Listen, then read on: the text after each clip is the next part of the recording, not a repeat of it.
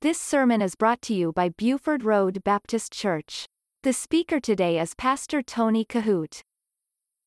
Take your Bibles tonight and turn with me to the book of 1 Peter.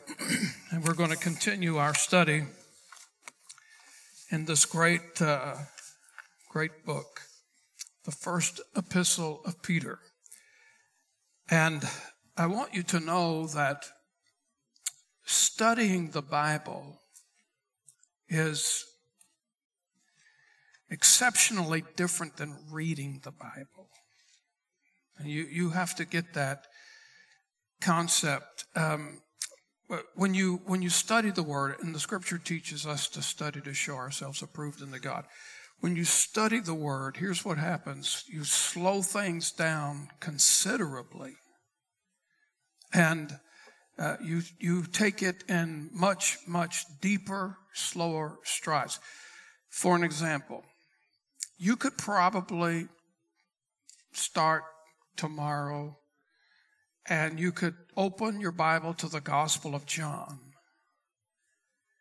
And if you had nothing else to do for the afternoon and you were a fluent reader, you could probably, I would say, and this is giving you the benefit of the doubt, you could probably read through the whole Gospel of John in one setting in about 2.5 hours, 2 hours and 45 minutes. But if you're going to study the book of John, it would take you about 2 years to complete it. And so that's the difference between studying the Bible and reading the Bible. It's a major difference.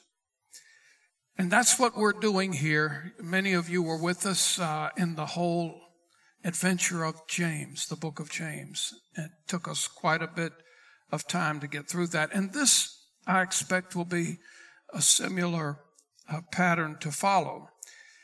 We are in 1 Peter, and we're in the first word of 1 Peter.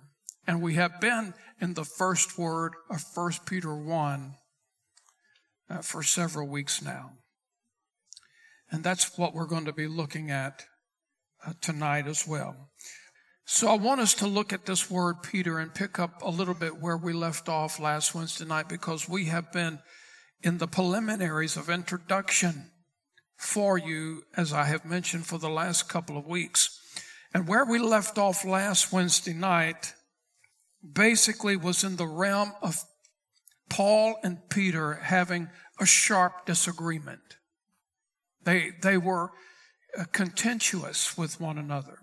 And I gave you 2 other Bible examples of where that happened in the Scripture. One from the Old Testament in the days of Abraham and Lot, when they had to separate themselves from one another because of the strife between the herdsmen.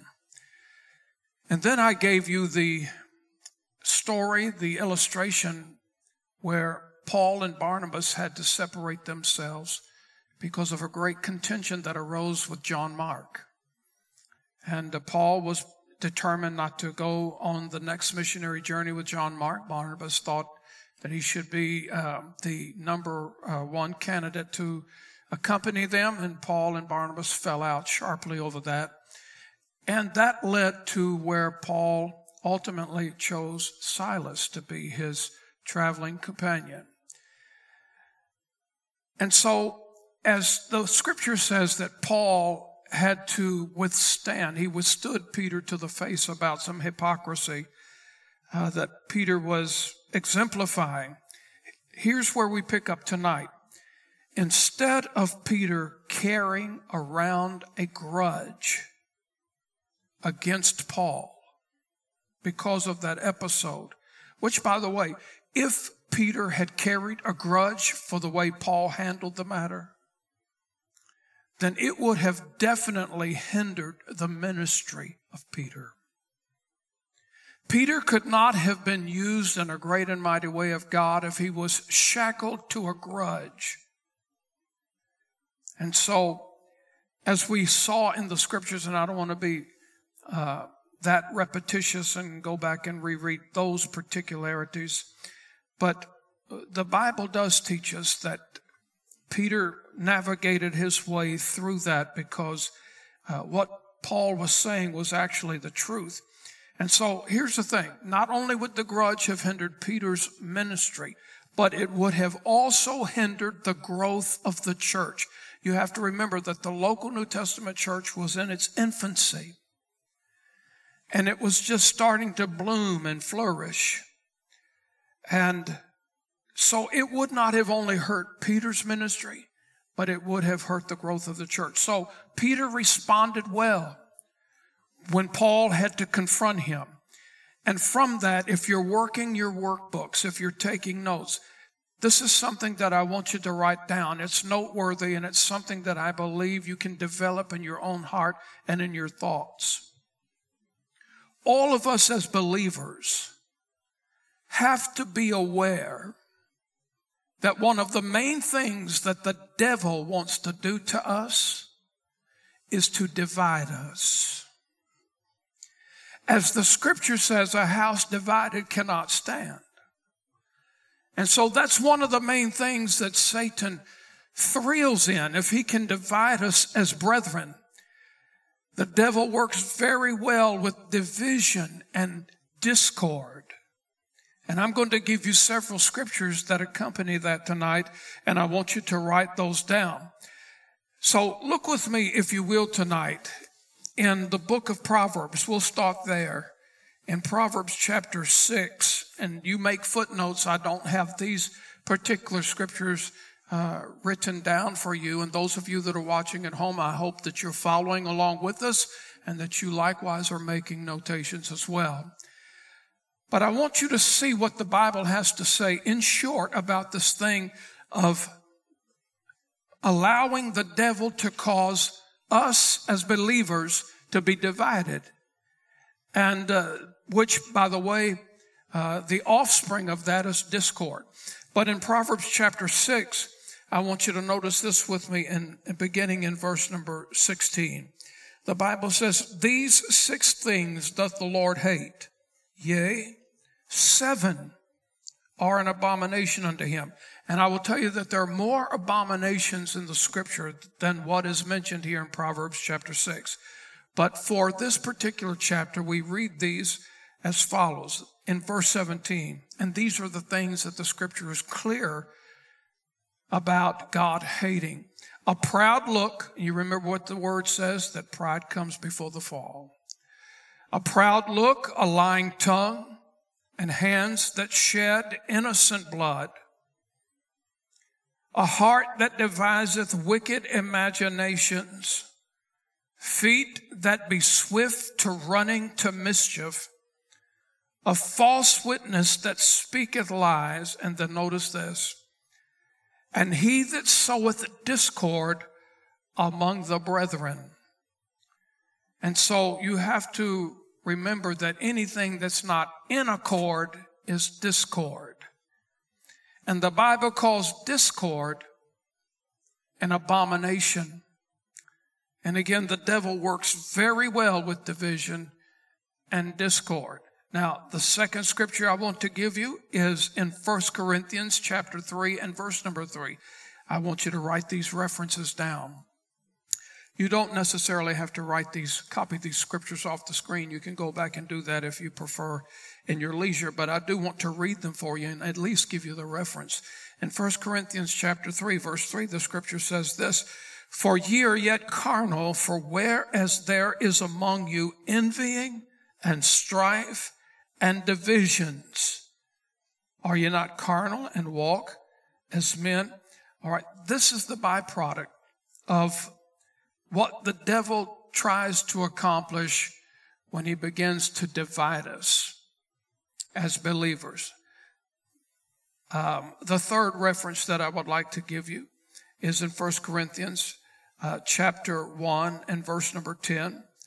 The scripture says this, "Now I beseech you, brethren, by the name of our Lord Jesus Christ, that you all speak the same thing, and that there be no divisions among you." That's the will of God. And then in Romans chapter 1, let me give you this. In Romans chapter 1, verse 16 and 17, Paul said, now I beseech you, brethren, mark them which cause division. Romans chapter 16 and verse 17. Romans 16 and 17. Now I beseech you, brethren, mark them which cause divisions and offenses contrary to the doctrine which ye have learned, and avoid them. And so we have a chemistry in the scripture here in Proverbs 6, Romans 16, and 1 Corinthians 1 and verse 10, and 1 Corinthians chapter 3 and verse 3. So the scripture's clear on not to allow the devil to create divisions amongst. Now listen, he'll do it. Every conceivable way that doesn't amount to a hill of beans. If the devil can get a crack of light on it, he will run a country mile with it. And so that's something that I want to remind you. And there is strict admiration in the scripture for us to be aware of these cunning devices of the devil. So it was, I believe, the devil's desire to create contention in the formulation of the early church. But Peter rose above the snare. He rose above the moment. And so there's much to see in Peter's name. Now, I want you to look at the second part of 1 Peter chapter 1 and verse number 1. Because the scripture says this, Peter, an apostle of Jesus Christ. I want us to look at this word just for a moment. An apostle of Jesus Christ. And so I want you to take a couple of notes on this word, apostle. Peter had a lot of time invested in his walk with the Lord. 3.5 years he spent with Jesus, walking the dusty roads of Palestine. And let me remind you of something. Peter was an apostle when Paul was a persecutor. So keep that in your mind here, because we know that Paul was not converted until that experience in Acts chapter 9 on the Damascus Road. We see Peter all throughout the Gospels. So Peter was an apostle before or when Paul was a persecutor. Now, the word apostle means a sent one. So I want you to remember this, a sent one. Something unusual about this word apostle that I find in my study comes in line with our Lord Jesus Christ as well. In fact, I want you to see this, and we don't refer to this often, and I don't want to spend a lot of time here. I want to move on quickly, but I want you to see a most interesting verse as we can associate and affiliate this word apostle with Jesus. In Hebrews chapter 3, verse number 1, look at this scripture carefully. Wherefore, holy brethren, partakers of the heavenly calling, consider the apostle and high priest of our profession, Christ Jesus. Do you see that? And you notice that there is a comma behind the word calling. That means to pause, take a break, take a breath. Wherefore, holy brethren, partakers of the heavenly calling, consider the apostle and high priest of our profession, Christ Jesus. Now, I want you to go to the book of Acts with me just for a moment, because I want to show you some clarity tonight as far as what an apostle was. What were the credentials of this apostle thing that the scripture mentions? And it's the second phrase in 1 Peter chapter 1 and verse number 1. All right, so let's go to the book of Luke. Let's look there first. Luke chapter 17 And I want you to look with me. Let's read verses 1 through 5. And I'm going to give you the credentials. Luke 17. I'm turning there with you tonight. In Luke 17, and I want us to look at verses 1 through 5. Then said he unto the disciples,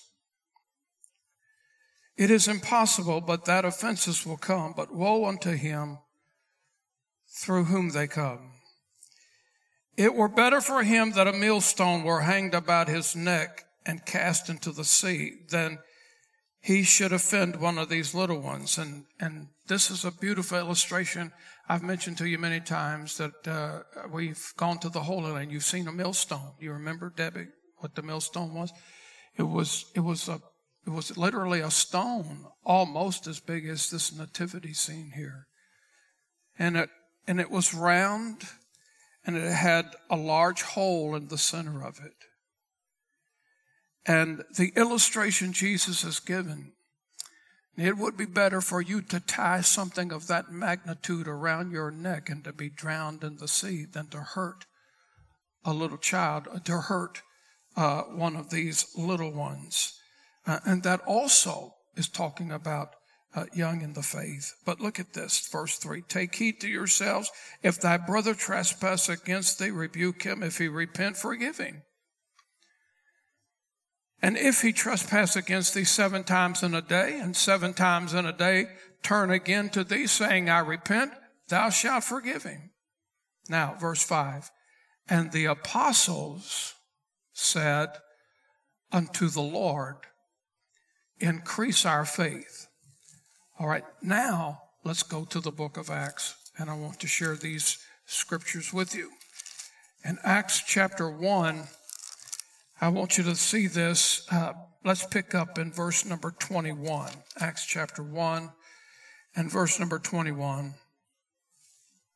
These are the credentials of an apostle. And this is imperative, I believe, not only to read and to take note where it appears in the scripture, but especially for the times in which we live today. All right, number 1. This was the qualification. There are 3 basic primary qualifications of an apostle. Number 1, and we find this in verse 21 in the first part of verse number 22. The Bible says, wherefore of these men,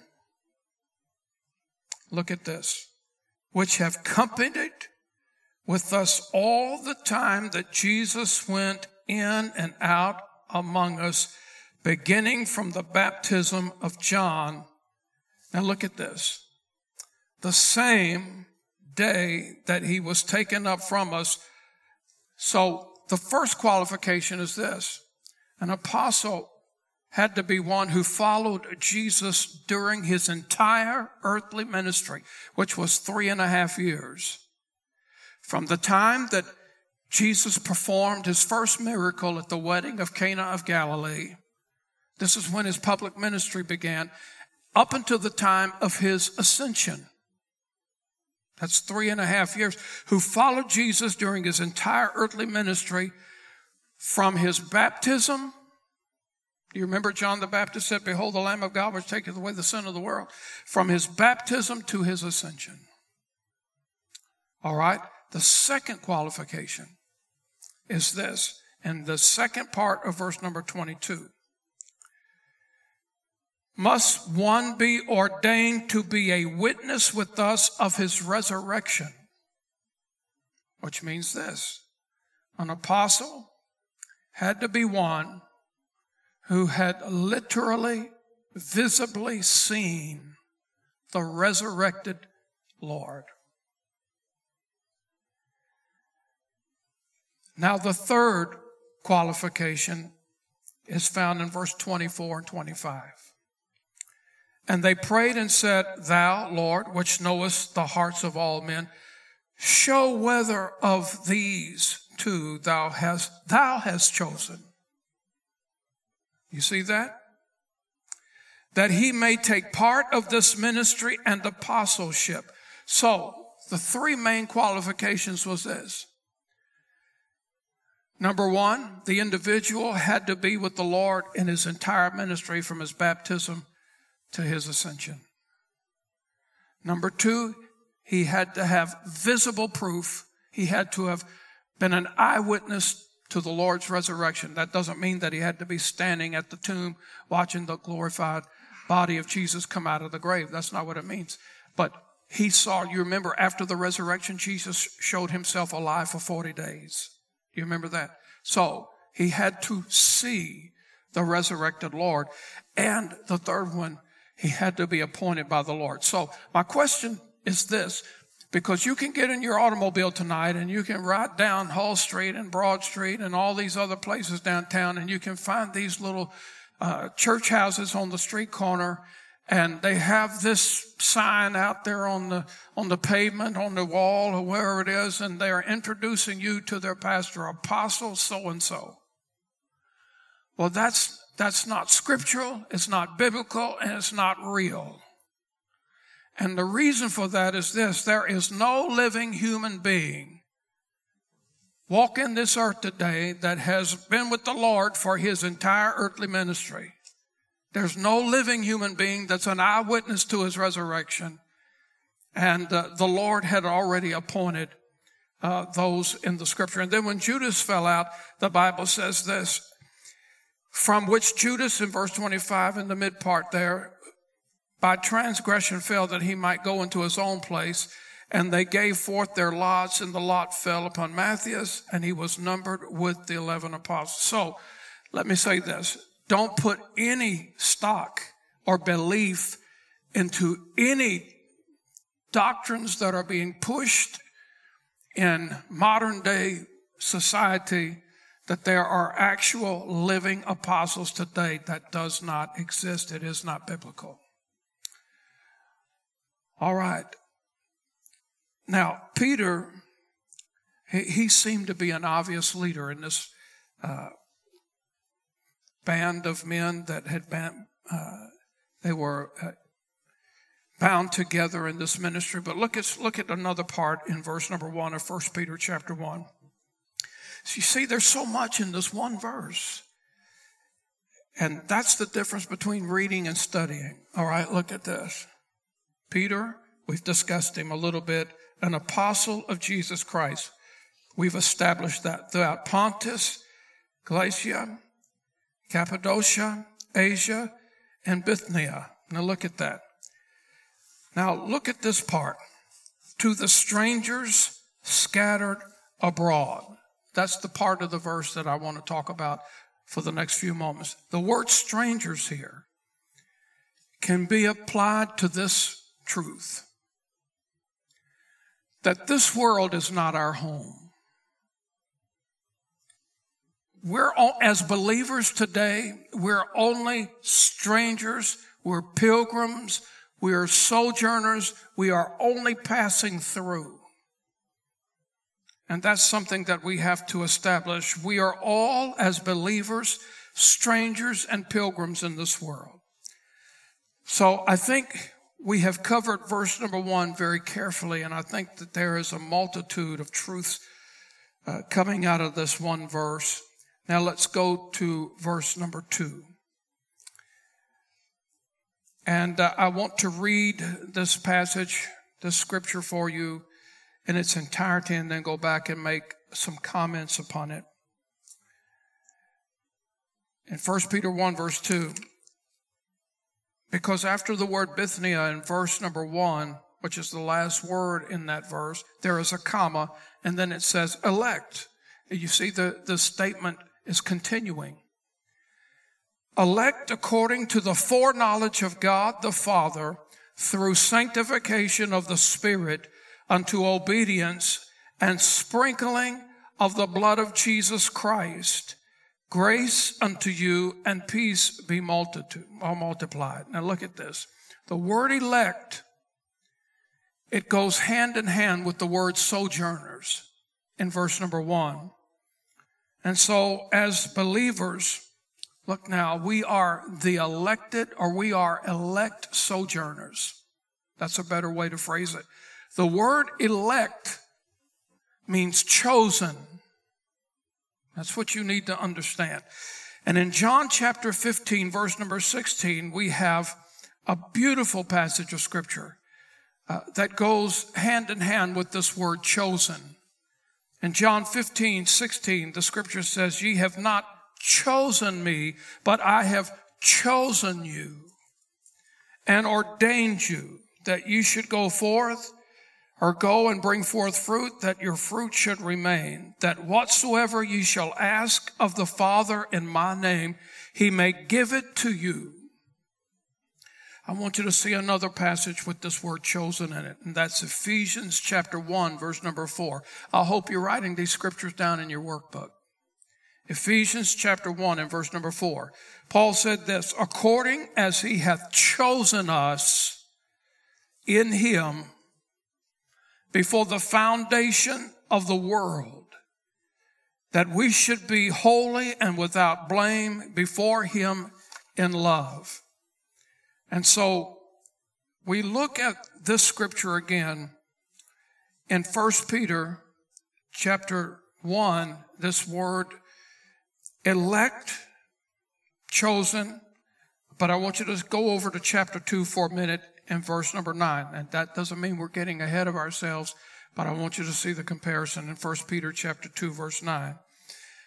The Bible says, "But ye are a chosen generation, a royal priesthood, a holy nation, a peculiar people, that ye should show forth the praises of him who hath called you out of darkness into his marvelous light." Okay, so listen.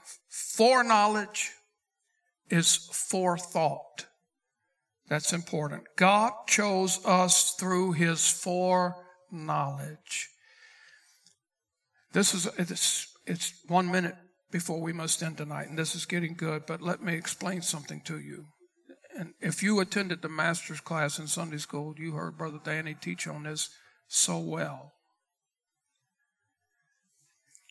God never has handpicked people, this crowd to go to heaven and this crowd to go to hell. That's not how he operates. We believe in the free will of man. God never interferes with the free will of man. God extends an invitation to the free will of man. "For whosoever shall call upon the name of the Lord shall be saved." That's another deep lesson. But let me say this. Even though God doesn't handpick people to go to heaven and you go to hell and you go to heaven, you go to hell, you go to heaven. That's not how he operates. He died on the cross. For God so loved some of us, most of us. For God so loved the world that he gave his only begotten Son, that some of us, most of us, that whosoever would believe on his name should not perish but have everlasting life. God doesn't pick people to go to heaven and to go to hell because he's playing eeny, meeny, miny, mo with the soul of man. But I will tell you this, because he's God and he's omniscient, he knows. He knows who will, and he knows who wasn't going to open their hearts to the Lord. And I will tell you this, I've had some people to ask me, and I'm over it now, and I know that this is beyond our time. We need to dismiss. We got people in other classes dismissing children and everywhere as well. But I want you to remember something. In the realm of Judas Iscariot, Jesus allowed him to be the traitor because Jesus knew he would never truly, really accept him to be the Savior. But I want you to think how close Judas came to the door of heaven. You remember we preached Sunday about only one way. Only one door. When Noah was told to build the ark, God said, I want you to build one door. It's 3 stories high, but one door. Jesus said in the gospel, he said, I am the door. He said, I am the way, the truth, and the life. There's no other way. Think about this. When Judas Iscariot met Jesus in the Garden of Gethsemane, and he was leading that Roman centurion in the darkness of night, Judas went up to Jesus, who is the door, kissed him on the cheek, and said, Hail, Master. Now talk about how close can a person be to the door and still not go in. Jesus didn't jerk him in, pull him in. Think about this. Do you remember there's a man in the New Testament where he said to Paul, almost, thou persuadest me to be a Christian? Do you remember the other guy who said, come back and tell me this again at another convenient season? Think about this. There are people in a Christless, eternal hell, out of darkness at this moment, who kissed the door of heaven, who said, not today, maybe a better day. Can you imagine spending eternity in hell with the words, almost, thou persuadest me to be a Christian, going in and out of your memory forever? So God doesn't pick you to go to heaven, pick you to go to hell, for whosoever shall call upon the name of the Lord. Jesus said, behold, I stand at the door and knock. If any man hear my voice and open the door, he said, I'll come into him. You listen to Pastor Tony Kohout. For more information, visit our website at BufordRoadBaptistChurch.com.